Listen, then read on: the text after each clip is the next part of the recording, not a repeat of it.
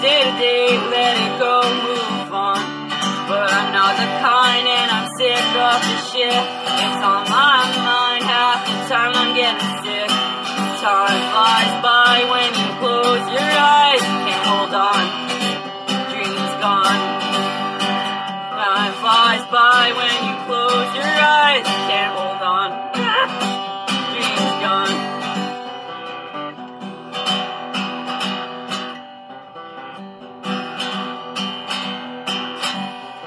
I like to believe it's off my chest so I can rest. The things that I've achieved would relieve post-traumatic stress. But I'm not quite over, it's a shame I've gone insane. Trying to stay sober for the clovers off flame. Time goes by when you close your eyes. Can't hold on, dreams gone. Time flies by when you close your eyes. Can't hold on, dreams gone. Are you really asking if you can't hear no? And are you really feeling if you don't let it show? Are you really trying if you keep giving up? And are you really caring if you just walk up? Time goes by when you close your eyes. Can't hold on, dreams gone.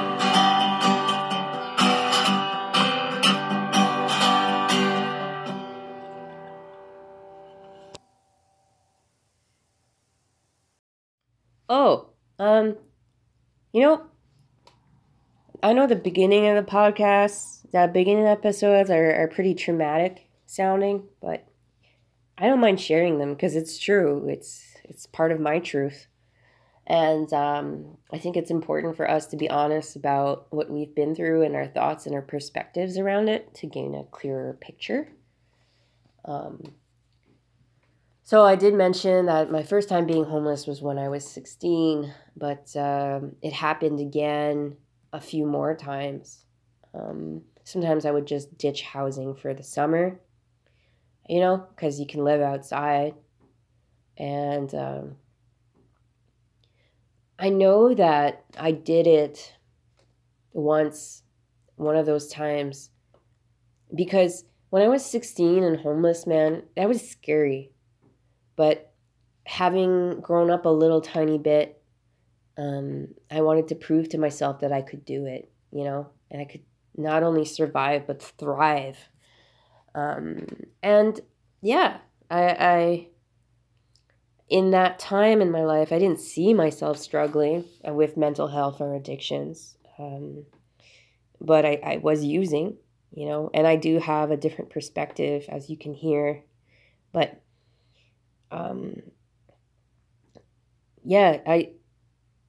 the homelessness, it was a party at some point. It's pretty real, that's for sure. We're doing lots of drugs, sleeping outside. I lost some good friends to overdoses. And some good friends have lost good friends, and that in itself, it's a crisis. Drugs and the amount of drugs that are full of poisonous stuff that can kill you, and alcohol and what that does to you. I'm nowadays I'm sober from alcohol. I would actually consider myself, what's that called? Anti-alcohol. Like, what that does to you and your body and your mind, what that does to me and my mind and my body, it's no good. It kills us slowly. And it's pretty ironic, though, that it's legal and it's sold by the government. But alcohol, it fuels anger inside of us. And people get violent. So, if there was going to be another free love movement, I'd say skip the booze, man. Nothing good comes of it. Nothing good comes of alcohol. Nothing.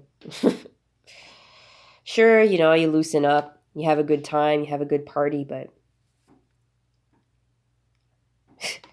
alcohol is a real gateway drug. Well, some of us can handle our alcohol. I've seen some people who don't drink to excess, you know, but I don't know, man. That's just me, you know, all the power to you. But, you know, look at what alcohol does. It inebriates your mind, makes people violent, makes people regret things that they've done or not even remember things. And yeah, it's just, yeah. Back to homelessness, though. Yeah, I got to this point where I was not just surviving, but I was thriving, enjoying being outside all the time. You know, there's so much food in the garbages anyway, in the main towns. Um, and, you know, at some point I had a full-time job, you know, at the Phoenix Concert Theater. But I decided I was going to start living outside because I did not want to pay rent. You know, I don't want to feel like a rat in a cage, because I often get that feeling. And so my friend Rachel and I, we went to the Don Valley, and Rachel helped me build sort of a beaver dam, a little shelter, a lean-to shelter. And I lived there, and I had a full-time job, and I'd go find food on the streets and go back to being at the Don. I loved it. I loved being outside. You know, I connected with the red-winged blackbirds. They're the first birds that got me to actually listen to them. I'm sure you know them. They're those black birds with red wings, and if you get too close to their nest, they'll dive at you. They're pretty vocal about it too. So yeah. It was pretty hidden. People couldn't see it. And I did use a tarp. I had a little like outside spot for sitting, made a little stove. I had a little garden to stop from the, what's it called, irrigation, because I was literally right next to the water. I was so surprised the one day when there's all these kayaks floating by. You know, they paddle the Don. I was so surprised, but they were surprised too, you know, to see us. It was great until people started showing up, until people started coming over and partying. You know, I always did like being alone. I know that I'm a lot to handle. And so it was sort of a self-preservation too, to be out there on my own. My friend Adrian came, and he was seeing our friend Lily. And so Lily and Adrian started building a shack next to us. I was happy about that because, you know, I was very near the jail, and I was very near the mental health hospital. So there were a couple weirdos coming by. And again, being like single female alone in the woods is a little sketchy, but had some good times. So when Lily and Adrian came, that was nice. But then other people started showing up, and they were just partying all the time. So, you know, I'd go to work and I'd come back and they'd all be sleeping in my space, you know, or there'd be backpacks everywhere. I like a clean space. And I was like pretty resentful because, you know, this was my home, and I did it. Yeah, it was a choice, but it was my home, and others really liked it, and they liked being there too. Everyone wants to be rent free, but they were just like partying and trashing it. And you know, you see that in squats too. Oftentimes you find a place to sleep, to live, and people are just like, you know, pissing and shitting on the sides of in the corners of the rooms, and like throwing garbage everywhere. I mean, it's a free place to live. You might as well treat it well. Take care of it. so you can live there longer, but to each their own. And anyway, so I was struggling a lot again when I was living in the Dawn. Unrelated, like the music industry stuff was getting to me. I was losing passion in that way, and I also was like losing passion being part of society, because I didn't feel like my values fit with what was going on around me. And yeah, yeah. But it was around that time that I started being mentored by a man who did some like wilderness survival stuff. So, I was fortunate there, because that was another time in my life where I transitioned uh, from, one life to a new life, like a different chapter, really. Um,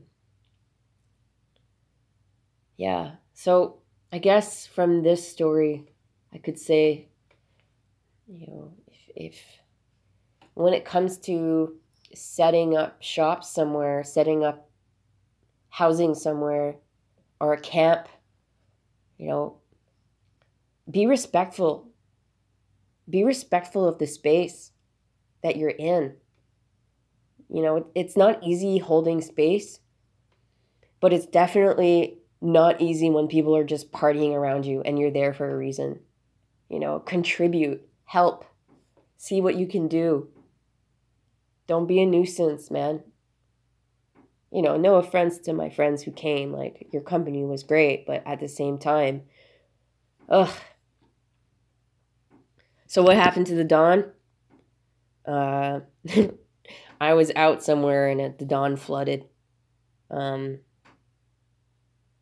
So that's why nobody really lives next to the Dawn River. Because it floods. And that was the same year that the highway next to the Don Valley got flooded. Yeah. My buddies were down there. They said the water went up so fast. It felt so dangerous. They tried to get my stuff out of there, but they had to escape. And when they came back, when it dried up, they found my guitar up in a tree. Yeah. My friend Chelsea still has the guitar. She's still supposed to fix it.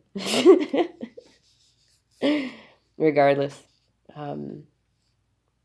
Hey, Chelsea, if you're listening, I hope you can just keep that guitar now. Just give it some love, give it some life.